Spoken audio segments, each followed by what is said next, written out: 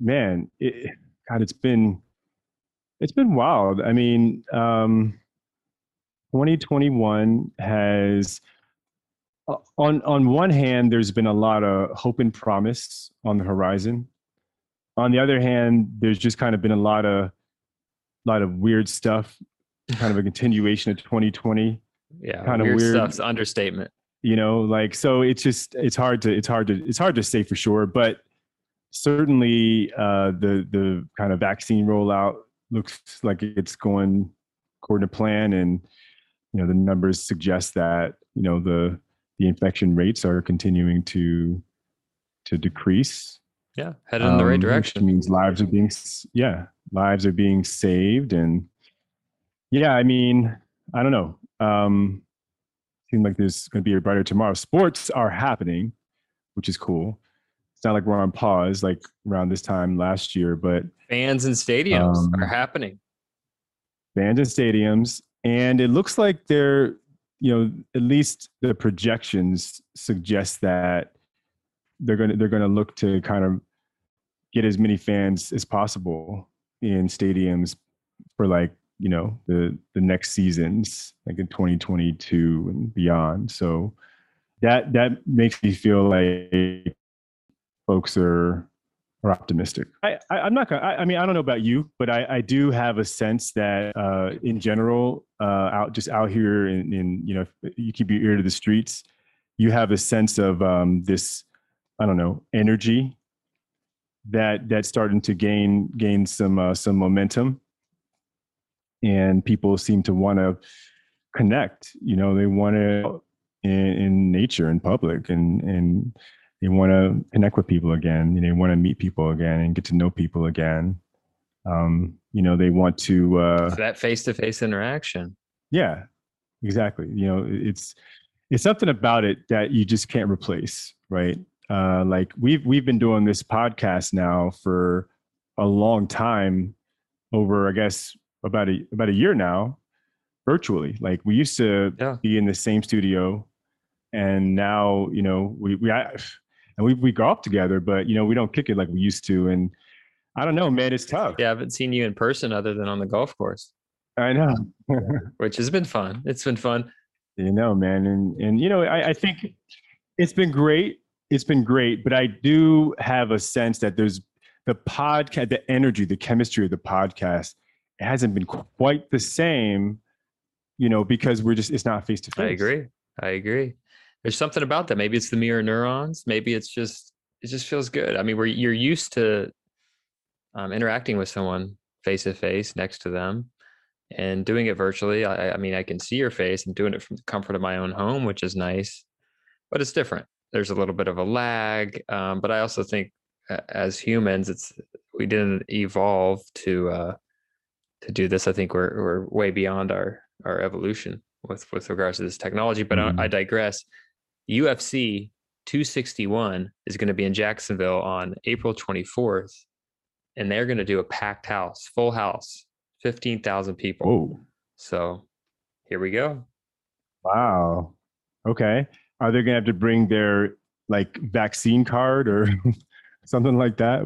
How are they gonna make this I do work? not know that. I doubt that. We'll see. We'll Hmm. see. Well, I guess all the money they're gonna make, they can pay off the lawsuits or whatever. I'm kidding. I mean, I don't know. I guess CDC. I don't think the CDC has that kind of authorization in a UFC tournament. Yeah, well, out here in California, there's several different tiers. I think we're about, if not, I think we've moved from the purple, which is the highest severity, down to the red tier, where we're going to soon. And gyms are opening up. I'd like to see Fauci get in the octagon. Yeah, gyms have opened up out here, so that's a good sign. Movie theaters about to open up. Disney World or Disneyland, excuse me, and Movie theaters, yeah, that's interesting too. Yeah, that's interesting too, because I mean, they can get super packed. yeah. I mean, You everything's going to be opened up with a certain percentage, but Disneyland's supposed to open up, I think, at the beginning, limited capacity at the beginning of April. So we're well on our way, but let's I think everyone's kind of tired of talking about COVID and all these different things. I think what we're trying to talk about is the reopening of America, the reopening of the world. Although there's a Hmm. lot of countries that are still in the thick of it, and we still are too. But we're headed in the right direction, and sports are going to be In the back. right direction for sure. Sports are going to be back with fans. I think me and you had talked about this before, but the NBA this season, I mean, the bubble was cool because it was kind of experimental and it was the playoffs. It was short. This year, though, it's just not the same vibe, the same feelings, the same excitement, and as you would see during a normal season, especially this season when you have all these heavy hitters that are back. Kevin Durant, Kyrie Irving, the Nets are looking good. Hmm. LeBron, Lakers are ready to contend again. The Clippers are trying to come out with vengeance. You got the Jazz making a run. You got all these different teams. Giannis is out there with ideally a better squad. Who knows? But you got a full stack of NBA, all the other than Klay Thompson, and it's just lacking a little bit of juice. A little bit of juice, and I think it goes back to the good old mirror neurons. Just wanting to be able to really, connect with the fans in person, face to face, hearing the roar of the crowd. It's something about this flat screen. It's two dimensional. When I'm in person, I'm seeing all surfaces.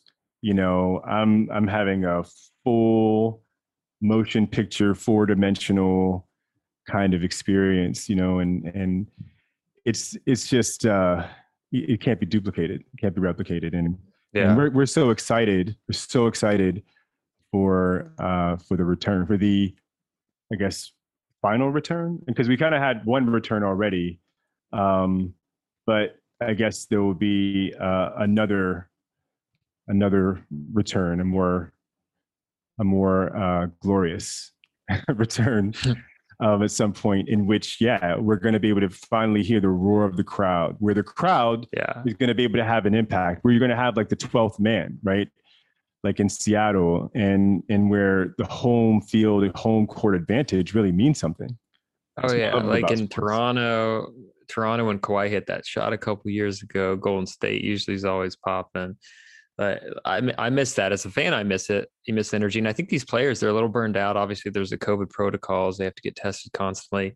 But without the screaming fans, and I know they have a few fans that can show up in certain stadiums, but it's just not the same. I think in the playoffs, it made up for that because it's already like it's the NBA playoffs. Like you saw Yeah, Jamal it's going to Murray be and go intense no matter insane. what. It's going to be intense regardless. But during you're playing, I think this year 72 games with no fans. Like some days, some nights you're gonna see less consistent performances, and you're gonna see guys take nights off. And I think we've seen that. Other than LeBron, he seems to be really going for that MVP, and Energizer maybe he Bunny. has a shot now that Joel got hurt. So we'll see. It sure does.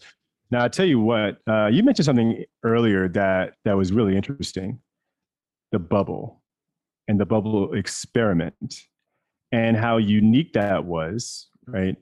And how ultimately we'll probably never really have something like that again. That type of experience where the players, there's no traveling, the players are confined to one space, no home court advantage, and so forth. And yet a victor emerged, right? The Los Angeles Lakers and LeBron James, Anthony Davis,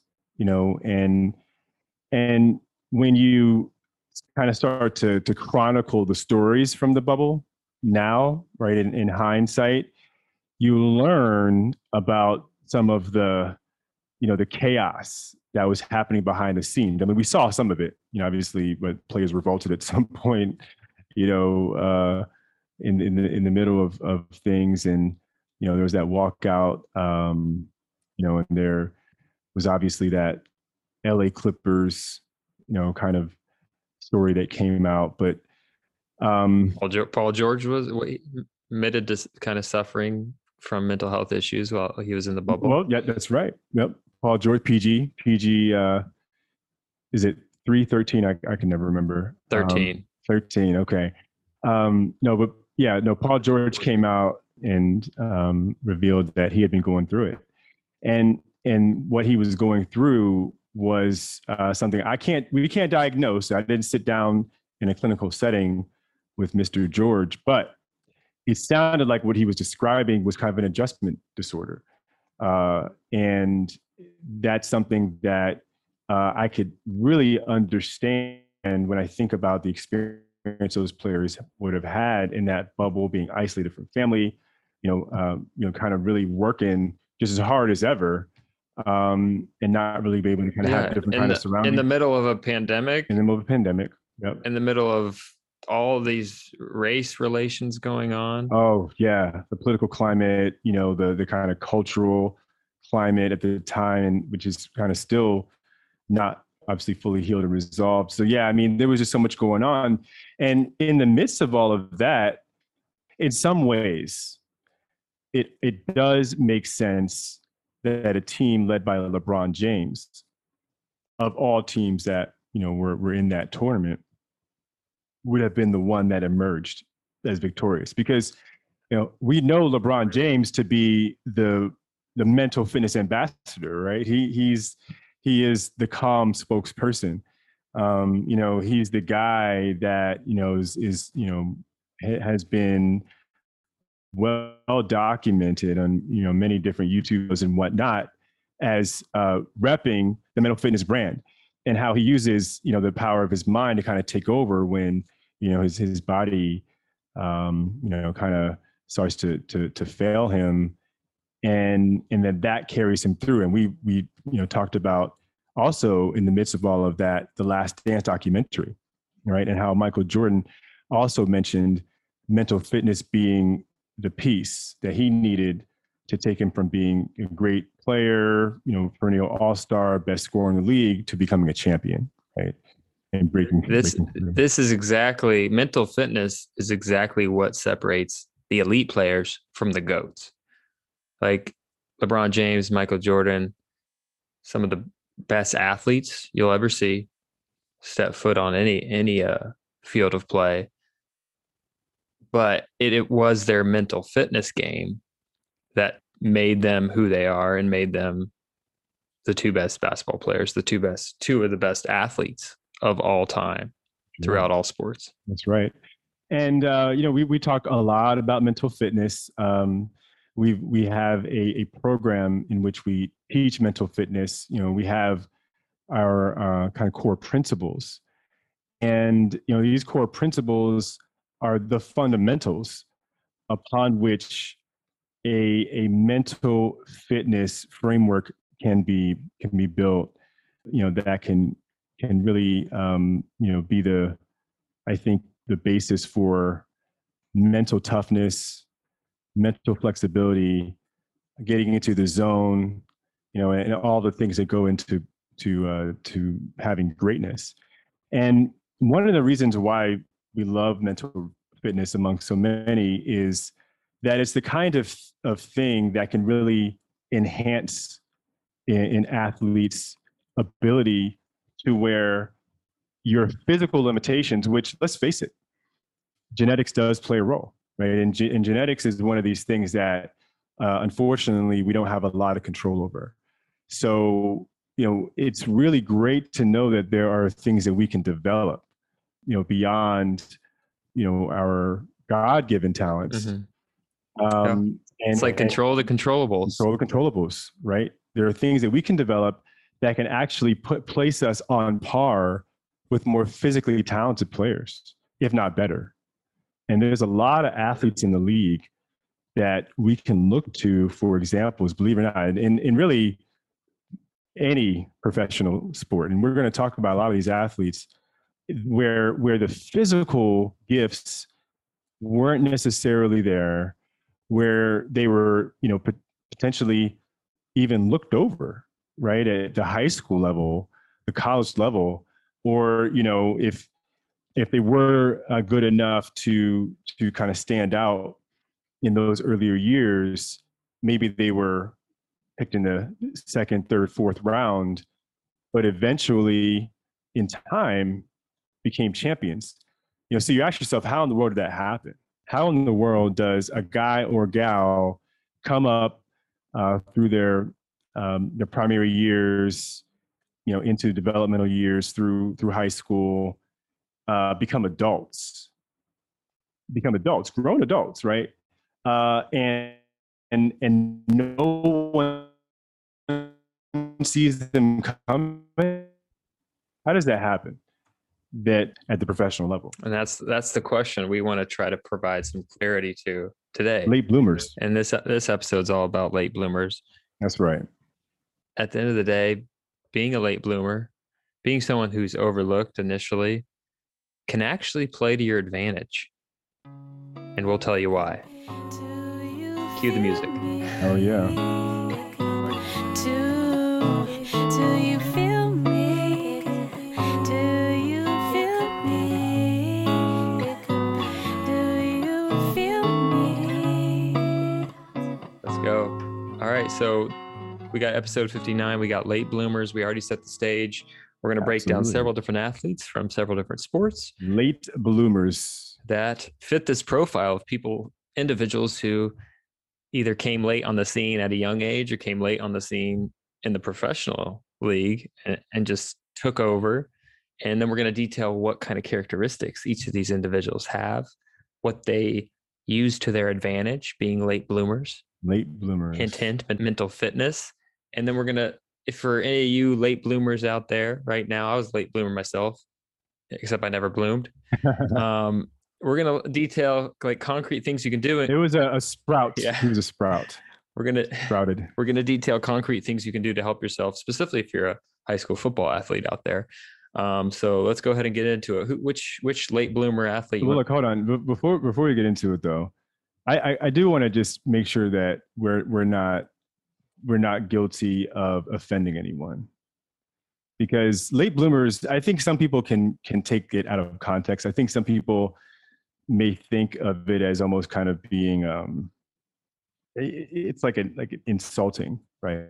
Like this is a thing that you would want to avoid, right? And I'm telling you right now, this could be one of the greatest things that could ever happen to a person. Oh yeah. And we're going to talk about how and why. Yeah, sure. It seems like it would be great to be the first to, kind of sprout, get the first to grow, breast buds. We'll probably won't put that in. Or, facial hair, or, things like that. The first to, kind of grow, get, that muscle tone, that kind of adult-like body. Because that usually means you're going to be the fastest, right? The strongest. You're going to, probably your skills are going to develop faster. And so you're going to probably get more playing time, probably, be a more statistically sound athlete. So, you're a high school athlete. Yeah. And you're trying to look attractive to colleges. It's going to be hard to get playing time being a person that's just not as physically gifted, right? Yeah. Well, I want to take this a step further because we talked about this before in a previous podcast episode. I think it was Mental Health for Young Athletes, Part 1. And it's in the book Outliers by Malcolm Gladwell. They talk about the relative age effect. So they make these arbitrary cutoffs as to how old you have to be to enter into certain sports leagues. So essentially, they like a psychologist studied this. And there's a correlation between sports cutoff dates and birth dates when studying elite hockey players specifically. And they found an extraordinary number of elite youth and professional hockey players were born in the month of January, February, and March. Nearly 5 times as many athletes are born in January than November. So why is that? So 5 times? Yeah. So the cutoff. Wow. That's crazy, right? I mean, it's a lot of motherfucking people. Sorry. So what's the cutoff? We like to get jiggy. The eligibility cutoff is January 1st. So guess what? That means the kids that are born in January, they have, versus the kids that are born in November, they have what? That's an 11th month head start in maturity. 11-month head start. And that doesn't matter when you're in your 30s. 11 months may not seem like, may not seem like much. Yeah, when you're guys like us, but it's like 10% of your life when you're 12, 13 years old. Yeah. It's a lot. Yeah, and it's like a lot and of time. puberty ranges tremendously for individuals. I was a late bloomer when it came to puberty. I don't think I went through puberty till like 14 or 15. So when sucks for you. So these individuals. People, you know what? You can't just stop. You can't just say that though, T. Like our viewers, our listeners, they're smarter than that. Puberty happens in stages. So what Tanner stage were you at age 15? That's the real I question. do not remember the standard Tanner stage. I think I got my first underarm hair at 13 years old, and I was probably through my growth spurt by the time I was 15 or 16. I had my wet I was the dreams when I was shortest one of the. 9. Okay, wow. I didn't have a wet dream until I was in college. Isn't that weird? Yeah. we might. All right, we're we getting a might little need- off tangent we here. You literally part had of your first normal wet development. dream was like your first sexual intercourse. I did not. I was the shortest kid in my class my freshman year. You know, one of my best friends from college has a very similar story. It's kind of interesting, but anyway. Yeah. So I don't know what that You know what it Tells- means? tells you guys about our relationship. You know what it means though? It's one of these interesting things, man, to be a late bloomer. Well, hold You- on. Let you- me finish this thought with regards to these hockey players real quick. So, and these numbers are true for every elite hockey group that this psychologist studied. His name is Roger Barnsley. You can check it out. Search Roger Barnsley relative age effect. So the reason why this is because obviously the January kids are 11 months more mature than the November kids. And the reason why this is important, they're not only more likely to be more physically mature because they're 11 months older during a time of puberty, because this was between the ages of 7 and 13. They then get selected to be in the higher level leagues. So what happens when they get selected to be in these higher level leagues? They get higher level training, coaching, competition, and then they're off to the races. They're going to become better just by the virtue of them being in the better leagues with better competition, better training, better coaching, and the whole nine, versus the kids that are born in November, December. They get put in the secondary leagues and they don't get as much coaching. So then the gap just gets kind of extrapolated from there. And then that's why you see that it still rings true in the NHL, the professional leagues, when these guys 10 years later. But today we're going to talk about how it's actually can be a virtue Can be. to be a late bloomer. Patience is a virtue. That's what they say. And I believe them because I believe in late bloomers. And I believe in late bloomers because I can talk about several late bloomers who went on to become Hall of Famers in their respective sports. Yeah. We can talk about the kids that didn't start for their high school teams until they were seniors. If we're doing NFL, I'm Barry Sanders, my personal favorite NFL player alongside Peyton Manning. He didn't start on his high school team till he's a senior. Amazing. He was a Heisman Trophy winner, by the way, in college a few years later. Clay Matthews, remember long hair, long Goldilocks for the Green Bay Packers? I think he's still How can you forget Clay Matthews? he didn't start till his senior year, even though his dad was the coach and That's his incredible. dad was an NFL player, so he had the pedigree. He just didn't start till his senior year. Antonio Gates, he didn't even play football in college. Jimmy Graham, he didn't play football in college. These are kind of your younger guys. Ooh, you'll like this one. Anthony Davis. Mm. He didn't start until he was like a junior. He didn't get any college offers at all. But guess what? Before Well, he was super short, right? I mean, he didn't Yeah, get a growth well, spurt. He didn't get his growth spurt until I mean, late in the super game. short relatively, but this is a good example because he was 6'3" after his sophomore year. I mean, it'd be awesome if I was 6'3", but at 6'3", no offers. Guess what? He grows. Yeah. What he grows? What is he? 6'10"? He grew 6-7 inches in between sophomore junior year. Yeah. And next thing you know, he's the number one recruit in the country. Goes to Kentucky, wins the national championship, and the sky's the limit. But listen, one of the reasons why he's so skilled, guess what? Because when he was 6'3" He's a and point not getting guard. recruited, guess Mhm. what he was doing? He's a point guard. He's learned how to dribble. He's developing all Yeah. those different skills that then next thing you know, he grows 7 inches. He's got the skills of a 6'3" guy at nearly 7 feet tall. Yeah. So he took advantage of being a late bloomer. Would you look at that? Yeah.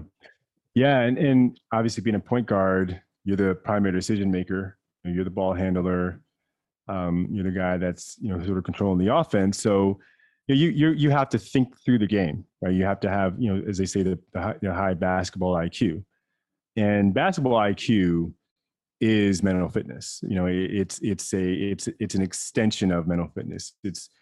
It's a component of really athleticism, but it's the power, the superpower is really, you know, it comes from your mind, and right, not your body, and your ability to anticipate, your ability to, you know, sort of, you know, engage the flow of what's happening, you know, on the field or on the court, in such a way that you can, you know, sort of see things before they happen. You know, you're making predictions about what your opponent's going to do, what your teammates, you know, are going to do. You know where you're supposed to be within the scheme of things, and you know where everyone else is supposed to be within the scheme of things. And, you know, being able to think ahead like that, you know, having that type of focus that enables you to not be distracted by,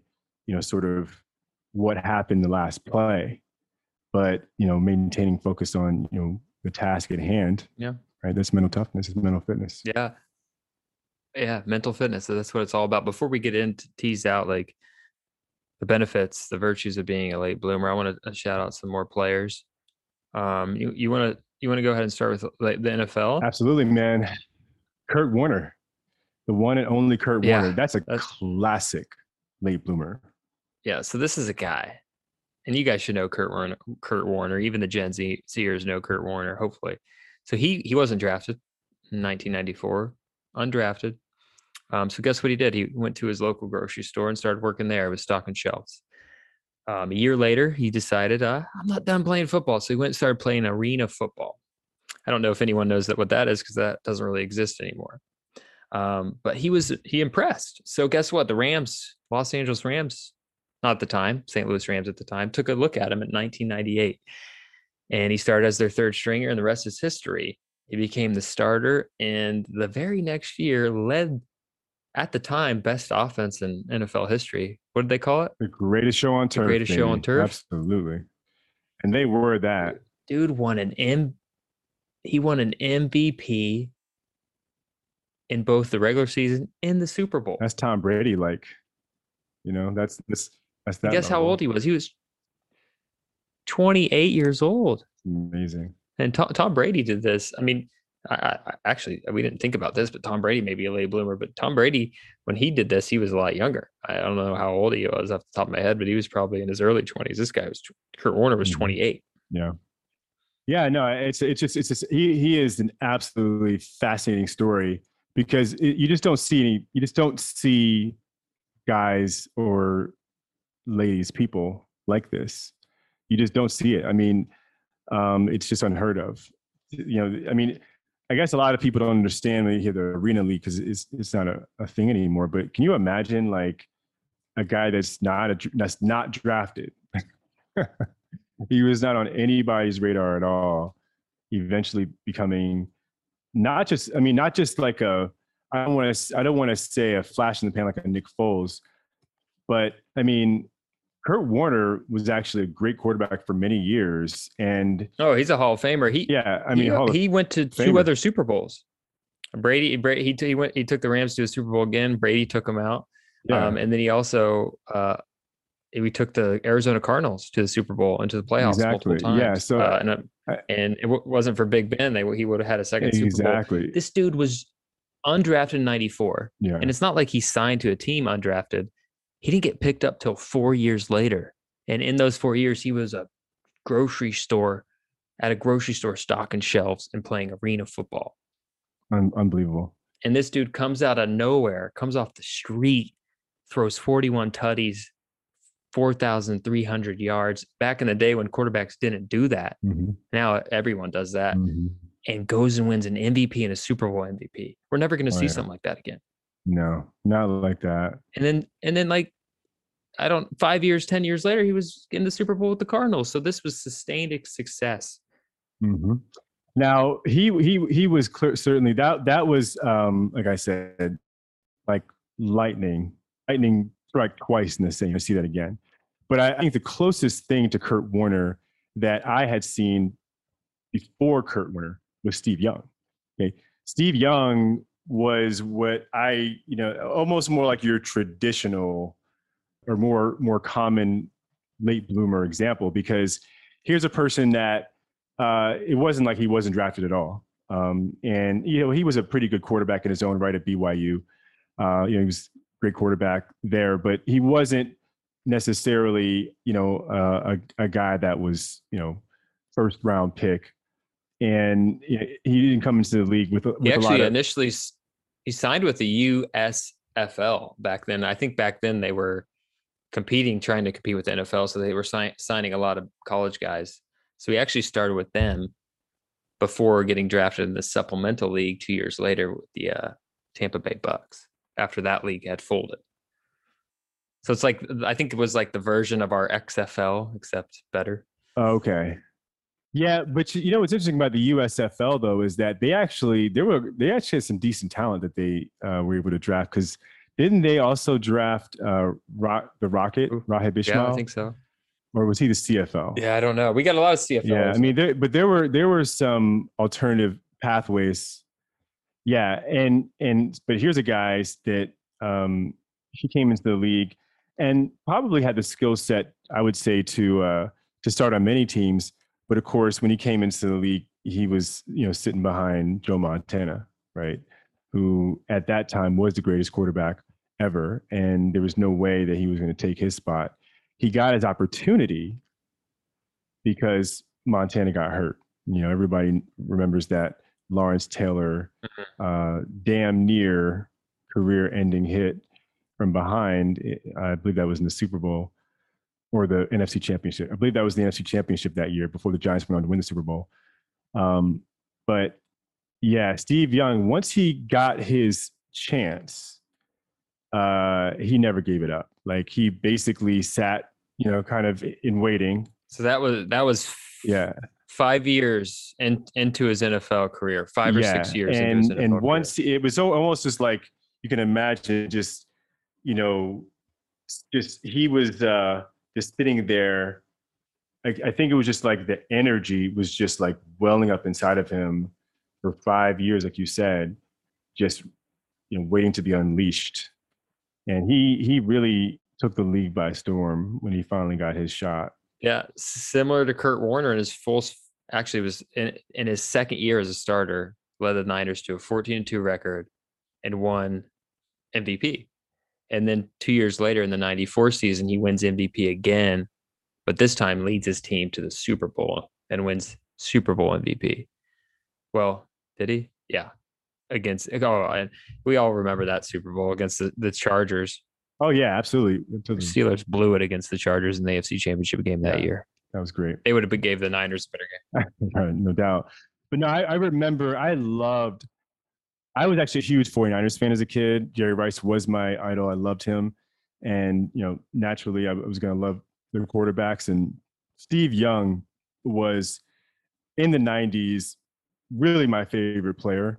I loved his story. I love the story of a guy that, no one saw coming and just shocked, he shocked everybody. I mean, and obviously no one was going to see you when you're in the shadows of a legend like Joe Montana. But man, you have to, the thing that you have to love about this story the most is that, that's a lot of pressure. Oh, right? Are you kidding me? Huge shoes to fill. And to handle it with that level of grace, that's the thing you really appreciate about Steve Young. How much he was biting at the bullet to get in there after waiting 5-6 years from college. But then he's filling the shoes of the greatest quarterback of all time in that moment, Joe Montana. And then he goes in there and wins another Super Bowl for the 49ers, wins 2 MVPs.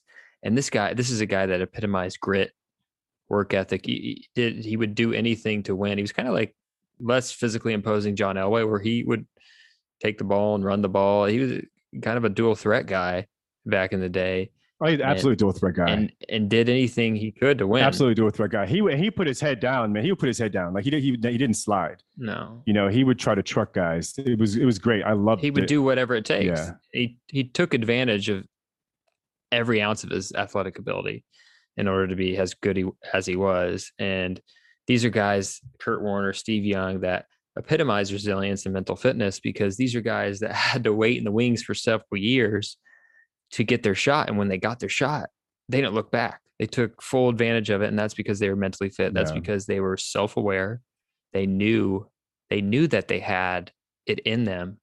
They really focused in on their strengths and knew their weaknesses and to strengthen those weaknesses, and were grateful. These are guys, definitely guys, if you ever heard Kurt Warner or Steve Young talk, these are happy-go-lucky, very grateful individuals who talk all the time about Oh yeah. about all the joys of playing football and that type of Yes, attitude. the passion for the game, the love of the game. They play the game the right way. They always give credit to their teammates. You're not going to stick around as a backup or an undrafted guy and grind your teeth in the arena football or grind your teeth in the USFL unless you have a Never. passion and a gratitude for playing the sport, unless you truly love the sport Appreciation. and That's have right. appreciation for that. So these are mindful guys. These are grateful guys. These are self-aware. And these are individuals who became confident in their abilities. That's why they stuck it out. They weren't there to be career backups. They weren't there to play make a career out of playing in the arena football. These are guys that knew of their potential. They had to reach that. Well, they had to have confidence. They had to have confidence, but the confidence takes time to develop, especially as a late bloomer. And I think one of the tools of mental fitness that we talk a lot about and that we teach is communication and the art of communication and the different ways in which you communicate in order to convey, if you're in team sports, right, in order to convey leadership, right? We lead by example, right, by being an example in terms of how we prepare, how we play, and, letting our teammates know we're willing to do whatever it takes, as you said with Steve Young, Ooh. to get the job done. That's always going to resonate well with your teammates. And I think communication is obviously something that great leaders they can be vocal as well, right? And I think that your team, they want to hear from you, right? They want to know what you think and know what you have to say. And certainly when you're on the field or on the court in battle, you have to be able to know where each other is going to be at all times, right? And you have to be able to convey to each other the right information in order to make the right play. That's all communication. And these are the things, the intangibles that can be enhanced and improved to make you a better performer, a better overall athlete, in spite of what you may not necessarily have physically. Yeah. So let's move forward to different sports real quick. So the MLB, one guy comes to mind. This is a guy who had all the talent in the world. He was the number 1 overall draft pick in the 1999 MLB draft. This is Josh Hamilton. So this is a guy, like I said, all the talent in the world, but he had injuries and he also had drug addiction that derailed his attempts at making the majors. So even though he was the number 1 pick in the 1999 draft, he didn't actually make his MLB debut until 8 years later. And then it wasn't until 11 years later when he really broke out. He batted .359 and won league MVP for the Texas Rangers. And during that time, the Rangers won back-to-back AL pennants, went to the World Series. They were the best they've been in years since Nolan Ryan on the Rangers. Yeah. Since Nolan Ryan was there. Yep. Absolutely. Yeah. This is a classic story right here. So this is a guy This is a classic. Literally. Story. And this is someone who late bloomer, not in the sense of physicality, because he had it all. He had all the tools. Late bloomer in the sense of his mental fitness, and late bloomer in the sense of him kind of getting everything in together, because he had legit struggles with mental health issues and still does, mind you, because he really only had like a 5-6 year run before injuries caught up again. And I think he is still battling drug addiction issues. But this is a guy who this is great. Ended up. I mean, this is great. This is the story that we all really hope for, This is what we wanted. This is what we wanted, for example, for Josh Gordon, Mhm. for Johnny Manziel. This is why we were so happy for Antonio Brown. When guys bounce back from adversity and they reach their full potential. Antonio Brown is a Super Bowl champion. 3 years ago, no one in their right mind would have, would have imagined that would. In fact, you poll anybody in sports 3 years ago, and they would have told you, or let's say 2 years ago, they would have told you that Antonio Brown won't be in the league in the year 2021. No, he's a Super Bowl champion. So Yeah, so it these things can happen. just like a late bloomer in a sense has to overcome the adversity of not necessarily of being overlooked early on, not getting the best training early on because you don't lack some physicality or some certain skill that doesn't place you in the correct leagues.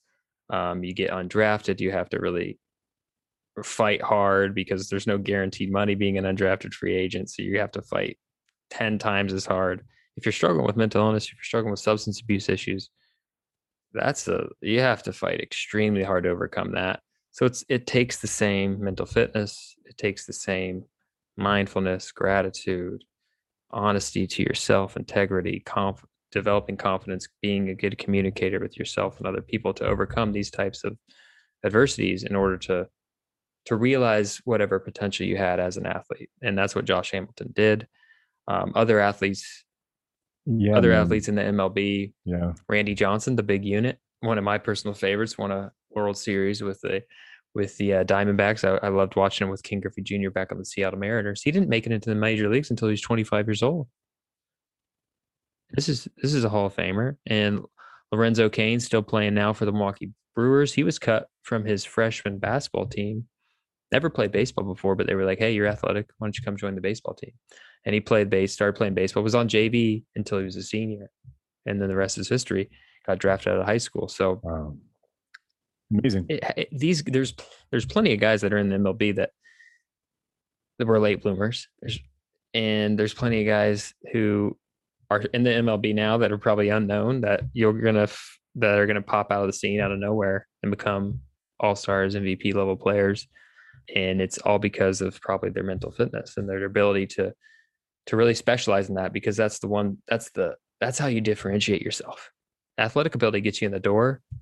Mental fitness, mental ability takes you to the next level. Oh, it really does. As Greg Popovich likes to say, go from good shot to great shot. You go from great shot to champion. That's what mental fitness does for you. It takes you to that next level in your game. Wherever you are, it's going to take you to another level. And if you continue to use it to your advantage, the sky's the limit. The sky's the limit. I think that's what we've seen with mental fitness, is that it can really take you to so many heights. I mean, think about LeBron James and Tom Brady. These guys are really completely reshaping the landscape of what the lifespan of a professional athlete looks like. They're completely changing that.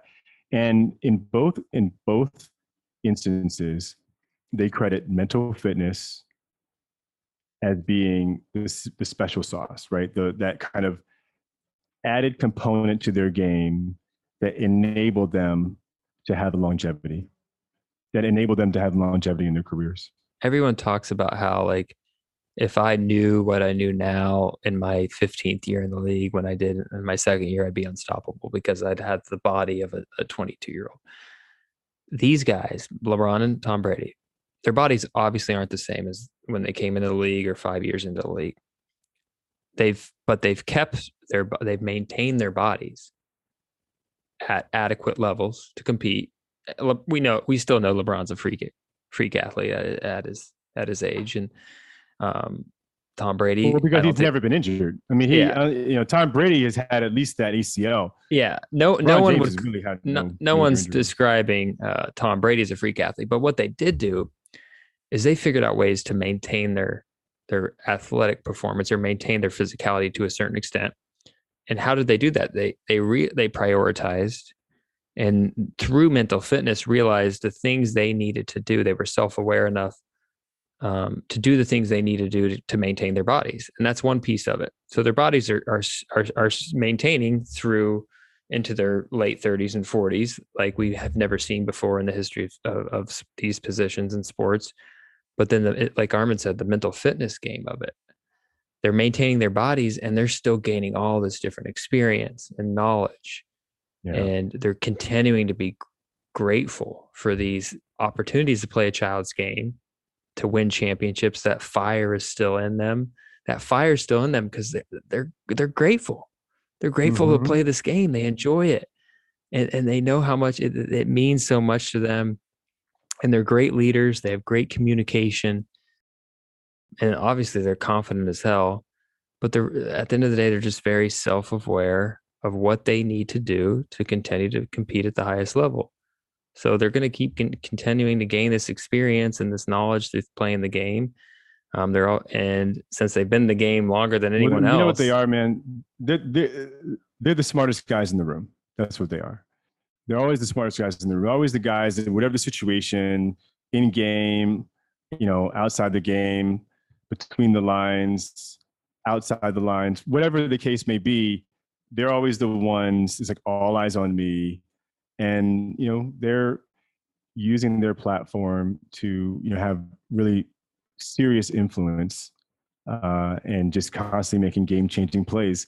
I want to just make sure before we move forward, I want to comment on what you said, and I want to just make it clear. This is why being a late bloomer there's no negative connotation really to this whatsoever.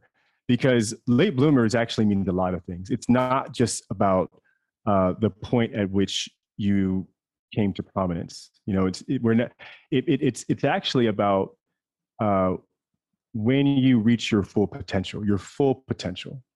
And mental fitness is what helps you reach your full potential. LeBron James is no late bloomer, right? We saw that guy coming when he was like 14, 15 years old. In the traditional sense, that's not what we consider a late bloomer. However, LeBron James, and you can use a guy like Ben Simmons as a great example. LeBron James, he came into the league based on his talent level, his physical skill set. Had he sort of plateaued there, or maybe just gotten a little bit better, there's no way he would achieve the level of success that he did. And he's even, again, well documented, saying that mental fitness is not only what enabled him to develop the confidence to have that, a reliable jump shot, right? That enabled him to spread the floor so that he could, really become the best driver of the basketball we've ever seen.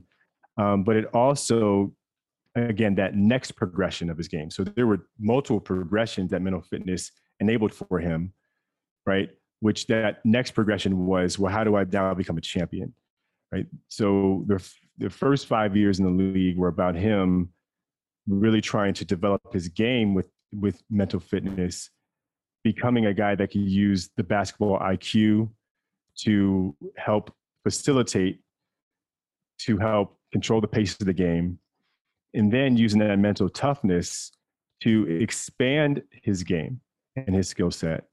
And then again, the next level, the next progression, using that mental toughness to figure out how to overcome his fear and become a champion. Yeah. Right. Overcome the adversities and become a champion. So get this. So Michael Jordan comes in the league in 1984. He wins the first MVP 4 years later in 1988. So he's the best player in the league 4 years into his NBA career. But he doesn't win a championship until 1991, 3 years after that. So it took him 7 years in the league. And then by the time he was considered the best player in the league with MVP, it took him another 3 years to win a championship. LeBron, drafted in 2003, wins MVP 2009, 6 years into the league. He's considered the best player in the league. He doesn't win his first championship until 3 years later, 2012. So mental fit, they're not late bloomers by any means. But here, They're regarded as the best players 4 or 6 years into the league, but they don't win the championship. They don't take their team to the next level, despite being the best player in the league, until 3 years later. Yep. And these are the GOATs right here. So that just shows you, like, they're not late bloomers in the sense of physicality. And I wouldn't even consider them late bloomers at all, but they develop that mental fitness, that mental aspect of the game to get them over the hump from being not just the best player in the league, but to being champions. And it took them 3 years. So yeah, and that's the part that I really want to emphasize to the viewers and the listeners is that what we're talking about is the ability to really enhance your game and your performance, elevate your performance to where you're kind of taking on a new identity, right? You are creating a different arc, a new arc in terms of the height and the potential of where you can go with your game. When you talk to these athletes that have become champions, what you see time and time again in their stories is that they had to go through changes, like meaningful, conscious, like they were consciously aware of these transformations where they developed a certain level of maturity, a certain level of awareness. They just think something they never thought about before, a different type of commitment, or a different type of focus, a renewed interest, a renewed drive, a renewed passion, oftentimes triggered by adversity, right? Like in LeBron James' case, losing that first championship to the Spurs. When you go through these failures, that's when the message becomes clear. Okay, I have to do something different now. And sometimes that may be the trigger, the catalyst, but whatever it is, it's these transformations. Yeah. Then let's focus. What kind of transformations did they make? How did they display self-awareness?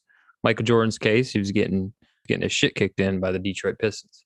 He wasn't physical enough. So what did he do? He was self-aware. He was mindful. He got in the gym, put on muscle. You saw in the Last Dance documentary. And guess what? You're not pushing me around anymore. I'm going to push you around, and we're going to sweep you, and we're going to win the title. What did LeBron do? He lost to the Spurs, but then he went and lost to the Mavs when he had the super team in Miami. And in that finals, he deferred. He deferred to Dwayne Wade. Why are you deferring if you've been the best player in the league, the MVP the last 3 years? So what did he do? He took over the alpha role. He took over the alpha role. He was the go-to guy. And guess what? They won the next 2 titles. Awareness, mindfulness. This is what they used. And you mentioned something earlier that Tom Brady, LeBron are the smartest guys in the room. We don't need smart by like intelligence-wise, IQ. Smart means mentally fit. It means self-aware. It means being honest with yourself. Yeah, not like academic IQ. Like, they're not going to go and get the 1600 on the SAT or whatever. But it means still socially inept, being able to communicate. Yeah. Being able to know yourself, being honest with yourself and being honest with your teammates, being able to communicate to your teammates, being able to get the best out of your teammates and being confident. So, yeah, man, absolutely. And why don't we go ahead and now turn our attention to a more traditional type of late bloomer athlete for the NBA, Dennis Rodman. Oh, Dennis Rodman. Classic. Yeah. I mean, so here's a guy, yeah. I mean, certainly went through a lot of transitions and transformations in the league. We saw that firsthand. But from the standpoint of mental fitness, he was actually, if you can imagine, 5'6" in his freshman year of high school. Yeah, I said I was the shortest kid in my high school as a freshman. I think I was shorter than 5'6", but he was 5'6". That's yeah. I mean, but you're not an NBA Hall of Famer. You know what I mean? Yeah. This is incredible. I mean, yeah. I didn't grow over a foot. Well, he actually quit the team, but then over the course of high school, he had a crazy growth spurt and started playing basketball again later in life. Actually, when he was in college at Southeastern Oklahoma State. He didn't play high school basketball. No, he didn't go back to the team. He didn't play again until college. Wow. Yeah. And but somehow or another, this growth spurt just it was more than just, you know, I guess a height thing. Like he actually developed legitimate, you know, skills, like athletic skills, and he became an All-American at Southeastern Oklahoma State. So go figure. NAIA All-American. Yeah. So let's look at Rodman though. So he had like what, pretty much zero experience. He had this growth spurt and was an athletic freak. So talk about self-awareness, talk about mindfulness to be able to go from not playing high school basketball to joining a junior college or community or an NAIA school at 23 years old. How does he end up in the NBA? So he gets drafted in 1986 in the second round. How does he do that? Because he realized what he's good at. He was mindful, and what he was good at was he was an athletic freak. So he's going to hustle his tail off and get pretty much every single rebound, loose balls in the game. Yeah, all the whole nine. He was the guy that just kind of did all the dirty work. You know, he was a grit and grind, you know, dude. He was a guy that was pretty much kind of almost like a Draymond Green, you know, type of dude that the box score, it was always going to look weird. You know, he's going to be like 1 for 6 from the field. If Rodman had 6 shots, that would be a big night for him. Well, that's true. He just put all his marbles into the defensive and rebounding basket. Yeah. He knew what his strengths were. He was self-aware. He was mindful. And he knew that worked. And he won 2 championships with the Pistons before even joining up with Michael Jordan. Mm-hmm. And he was a critical piece. And as you mentioned, 2-time NBA Defensive Player of the Year. Okay. All NBA, all defense, 7 times? Dude didn't really even play competitive basketball till he was 23 years old. That's incredible. Yeah. That just goes to show you, man. I mean, anything's possible, man. Anything's possible. And you know, let's talk about this. You know what I love about the Dennis Rodman story? What I love about the Dennis Rodman story is, as crazy as people are going to think that this sounds, in many ways, he is a great ambassador for our mental fitness principle of integrity. And the reason why I say that is because integrity, as far as mental fitness is concerned, yeah, I mean, it's certainly about, you know, being accountable, being reliable, being dependable. And apparently he was a guy that wasn't the most accountable player, you know, when he, played for the Bulls. You missed a lot of practice and stuff like that. But here's one thing about Dennis Rodman, and why he was even allowed to get away with that. He was one of the most sort of, you know, you could say self-aware on one hand, but I just like to say that, you know, he knew who he was. Okay, he knew who he was. He was very honest with himself. And from what I understand, you know, from, you know, looking at documentary footage from teammates, he was very honest with everybody else. You know, what you saw with Dennis Rodman is what you got, you know, and he's going to tell you exactly what he thought, speak his mind. He was a very honest person. And I think that honesty is kind of this under the radar virtue. It's really one of the pillars of integrity. And the way it works so well for mental fitness, you know, you before you enter into a situation where you're going to go through a transformation, right? You're like, I want to be better. I've been this way for this long. I want to be something different. Okay.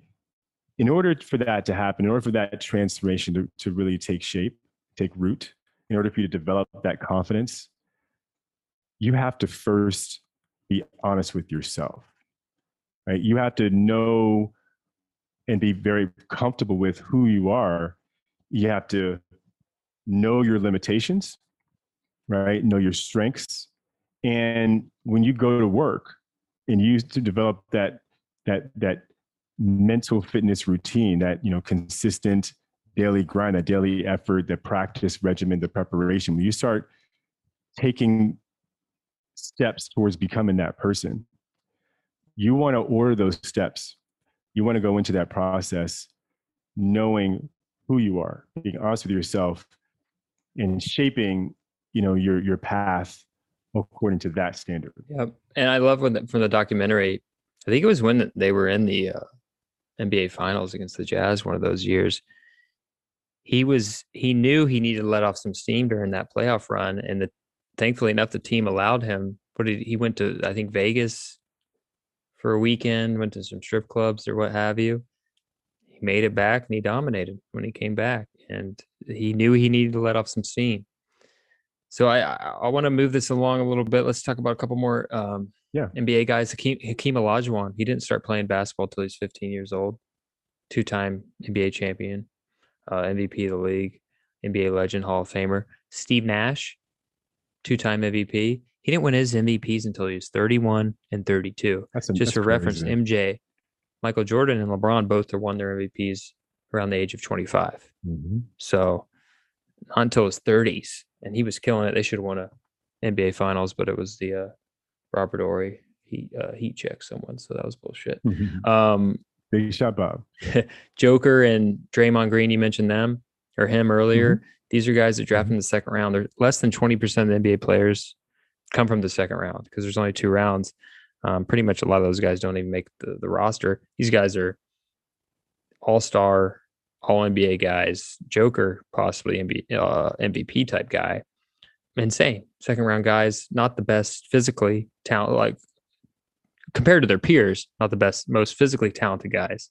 Mm-hmm. But these are guys that you have used self-awareness, essentially, mental fitness. You know what I think is funny about Joker is I think his lack of physicality actually works to his advantage. I actually think it slows him down. You look at him, if you're it slows him down.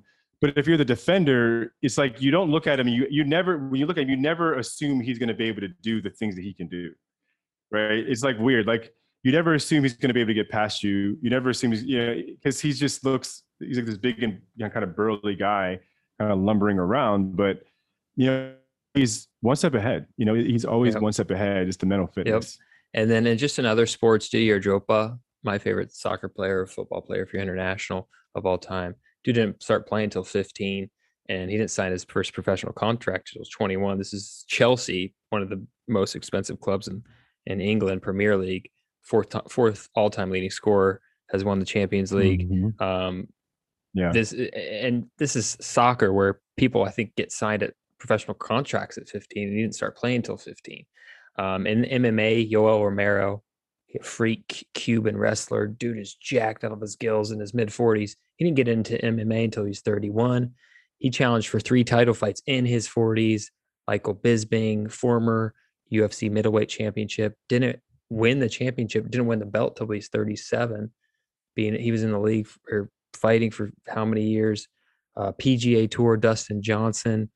Didn't win his first major until the 2016 U.S. Open. He actually just won the 2020 Masters, which happened. Wasn't that played at like the end of 2020? Anyways, because it's about to happen again. He didn't win a major until he was 31 years old, 9 years into his professional career. And it was his 29th major appearance. And this is regarded as one of the best PGA golfers now. Mm-hmm. Boxing, Deontay Wilder, the guy that's knocked out 40 of his 41 opponents that he's beaten. Recently had his first loss against Tyson Fury, but this is a dude that didn't start boxing until he was 20 years old. He wanted to play football at Alabama. He became an Olympic bronze medalist, and he's a former heavyweight champion, was the first U.S. champion in several years, in 9 years to be exact. So we got people all over the place. I think we wanted to mention Serena Williams. She was overshadowed early in her career by her sister. She was, yeah. I think Venus is a year older than Serena, and up until Serena was around 20 years old, Venus mostly dominated that matchup. Yeah, so they both entered the league, or both became professional around. Serena was 16, Venus was 17 around 1998. Venus was winning more often than not during that time, and it took about 2 to 4 years for Serena to really overcome her. I think it was 2002 when she finally kind of took the throne from her and became Yeah. the number one over her. And obviously the rest is history. Obviously Venus has had a spectacular career, but Serena has had a career that kind of spans all sports. She's in the conversation of greatest athlete of all time, regardless of gender or sport. So, but it took her arguably 4 years and only a year behind her sister to really overcome her in a sense. And I think it was probably played to her advantage being the younger sister and always having someone to kind of like a marker, like right in front of your face, essentially. Absolutely. No, you're to right. overcome as a kid. So that definitely gave her probably more fuel to her fire, her competitive fire, and made her work even harder. And I think at the end of the day, how you can take advantage of being a late bloomer is, all right, I don't have the physical tools. I'm never going to be the biggest, strongest, fastest, or at least I'm not right now. So I'm going to strengthen the things that I can control. I can't control my growth spurt. I can't necessarily control how big I get in the moment, but I can control how much film I study. I can control how much I work, how hard I work at my craft, how many hours I spend practicing. Those are the things you can control. You could take advantage of being a late bloomer because it gives you that step back. It forces you to take notice of your weaknesses. It forces you to take notice of the situation because you're not being elevated to the varsity team. You didn't make the team. You didn't make the fancy travel AAU team. So you have to take notice. You have to take a step back and do kind of a scan of your situation, reevaluate, reassess. And ultimately through that, you can become more honest with your situation. That's the integrity piece. And from there, you can practice the mindfulness. And that's the act of trying to be focused in the present moment without judgment and without attachment to the moment. So we're aware, we're trying to develop self-awareness, ability to understand our own emotional triggers, our own biases, our own thoughts, our own feelings, our own actions, and how they're connected. Yeah, and mindfulness too is the basis for practice. I mean, when you're practicing and you're preparing, you're using mindfulness, you're using visualization techniques, and a variety of different sensory engagement techniques to learn your craft. Yeah. Mindfulness is at the heart and the center of the preparation experience to becoming and developing greatness. Exactly. So the specific practice like Armin talked about, you can do grounding exercises, engaging your senses, 5, 4, 3, 2, 1. We've talked about that, deep breathing, meditation practices. You're not only gaining self-awareness of your emotions, but you're also gaining a little bit better control, or you're willing to detach yourself and just let the emotions go. So as you can gain that better self-awareness, what happens next? You're more self-aware, so then you can communicate better with other people. But before we get to communication, it's also an opportunity to kind of just determine this step back when you didn't make the travel team. All right, why do I like baseball or why do I like basketball? Yeah. And you kind of list out the reasons and maybe you become grateful. I like basketball because it's fun. I like because I can play with my teammates, because I can get exercise in, things of that nature. So gratitude, yeah, no, for sure. Gratitude is about, as you're alluding, it's definitely about appreciation and kind of the pay it forward mindset, right? Where you demonstrate appreciation for the people that helped you get to where you were, whether it be your teammates, coaching staff, your parents, and they in turn support you in your efforts and continue to help you to develop into what you want to become. And so that's the reinforcement that happens with gratitude that can be really special. Absolutely. And it's difficult to be grateful for getting like cut from your 8th grade team or your JV team or your varsity team. It's difficult in those moments, but it'll pay off. If you can pick out things that you're grateful for in those moments, that's just going to set the foundation for you to easily be able to pick out all the positive things in your life moving forward. If you can pick out the positive things in your life during these hardships, that sets a foundation that is going to create a positive filter for the rest of your life. It's going to create curiosity. It's going to create momentum for you to explore all these different challenges in your life on and off the court, because you've been able to pick out the positive things in your life, even when things are going shitty. and you develop Well, yeah, self-acceptance. exactly. Yes, indeed. Self-acceptance. That's definitely a benefit of gratitude. Because, gratitude, it's like an extension of mindfulness from the standpoint of it really connects you spiritually to what you're doing. It helps you understand the purpose of, why you're putting in this effort, this work, and it constantly kind of helps you stay grounded, right? Grounded into why you're doing what you're doing, and it's that constant reinforcement to let you know why it's important to continue this journey and to continue to get better, continue to stay strong. And I would say it also is a reinforcement of that integrity piece, Mm-hmm. right? Because in gratitude, you're not judgmental, right? It's not judgment.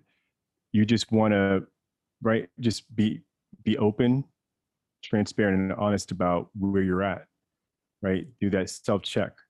Yeah.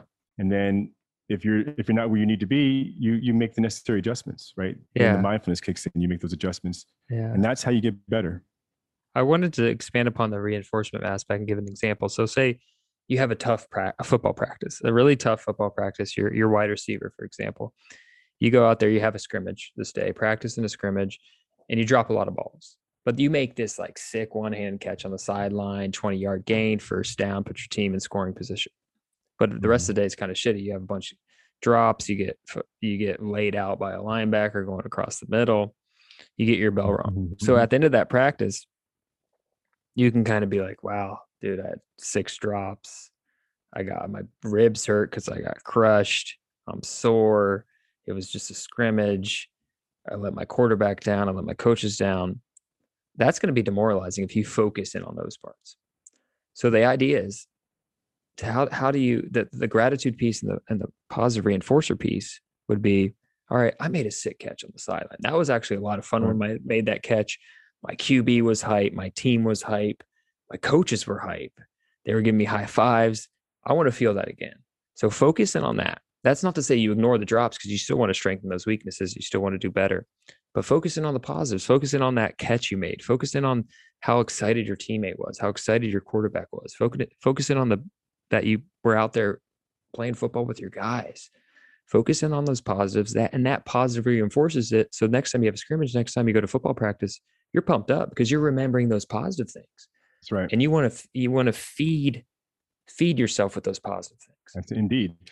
Yeah, no, that's exactly right. I mean, gratitude is kind of the fuel to the positive reinforcement cycle, and the passion that one has when they talk about the love of the game. It's really gratitude that is kind of behind all of that. And I think another thing with gratitude is that it's we talk about this idea of appreciation, and I think when you have the right appreciation for what you're doing, LeBron James often refers to the notion of like playing the game and kind of doing things the right way, like respecting the game and stuff like that. And when you respect the game and you're grateful for what you're doing, you're never going to perform badly, Have a bad day at the office, and just forget about that and just let that become the standard, right?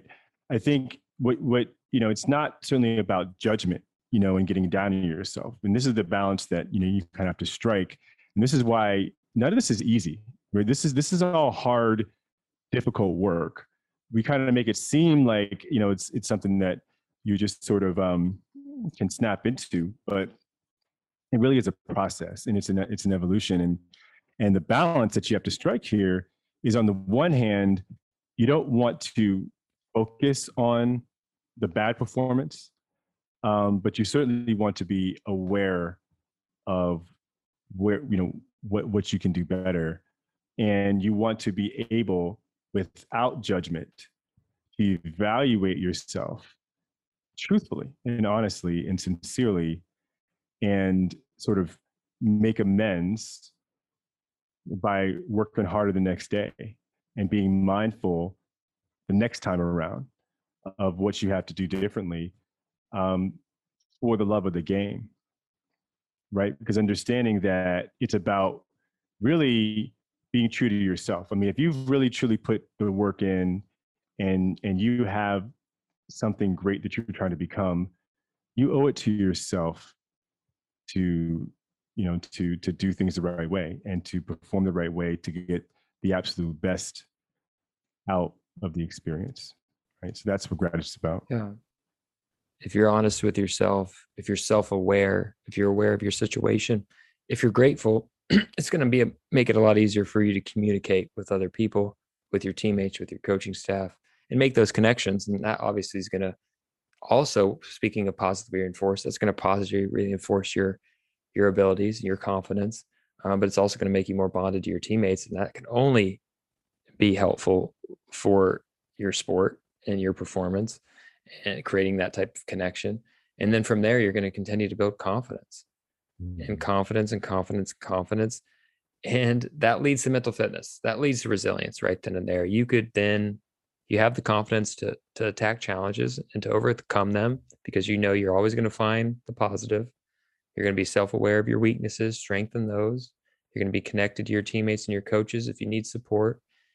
And you're going to be confident. Yeah. I mean, resilience is when it all comes together, right? It's the total, like the unification of all of these different forces. You mentioned the integrity first, mindfulness, gratitude, communication, confidence is, I imagine a pyramid, and the confidence being that kind of piece that, is at the very top, the pinnacle, right? And that entire structure, the entire pyramid, all of the pieces being resilience. Because what resilience is all of these things, confidence, sort of being the product in action, and resilience develops with learned experience. So confidence can certainly be a blind confidence when you haven't had the experience and put it to use, right? So through experience and actually having success within your confidence, that's what resilience is about. And the more experiences you build, the more your process and your confidence works for you and continues to help you achieve success, the more resilient you become. Absolutely. So I think I can't wait to continue to share more and more of this mental fitness programming. Late Bloomers was another podcast to just emphasize, like, it's okay if you're falling behind or you think you're behind at a certain age. You could use that to your advantage if you can take time to develop the mental fitness. Sometimes it's not always best to be the best. It's not always best to be put on that pedestal, because sometimes you overlook these mental fitness principles. Hey, it's all about timing. It's all about timing, man. Everything comes in your time, right? In its time. And, sometimes it's just not your moment. Your time is coming. And when you have patience, again, patience is a virtue, and you allow nature to take its course, your time will come, and you will come into full bloom. So I want to leave you guys with this thought. We talk about late bloomers, and when I think about something coming into bloom, I think about a plant. I think about a plant as it grows. Oftentimes, we can't really see what's happening because there's a network of roots that are growing underneath the surface, right underneath the Earth's surface, and we know that a tree or a plant's full glory is not based on what you can see above the surface, right? It's based on what you can't see. It's based on the strength and the depth and the breadth of its roots. And when I think of something coming into bloom late in season, I imagine that the reason why is because nature intended that it was going to be spending more time nurturing this flower, nurturing this plant underneath the surface, underneath the soil, developing its roots, enabling it to grow stronger in foundation, right, in the roots, so that once it finally started its growth cycle upwards and begins to sprout and grow out and come into its full bloom and its full glory, it's bigger, stronger, and more glorious than ever, right? And You're not going to be able to uproot that. exactly, and that's what we think of when we think about a late bloomer. It's not someone who's disadvantaged, or someone that doesn't have what it takes. These are a lot of these traditional ideas, and this is why guys like this and ladies like this get overlooked, because people they rely too much on what they see, and they don't necessarily look within, right? Look on the inside, look underneath the surface. And if they could, they would see the heart, right? The passion, the drive, all these intangibles in mental fitness. These aren't things that people are going to be able to see. Those are the roots, right? These are all things that are going to be beneath the surface. Those are the roots. And those are the things that can be developed with a mental fitness program like the Sports MDs. So that late bloomer is going to be able to weather the storm because it's resilient and mentally fit.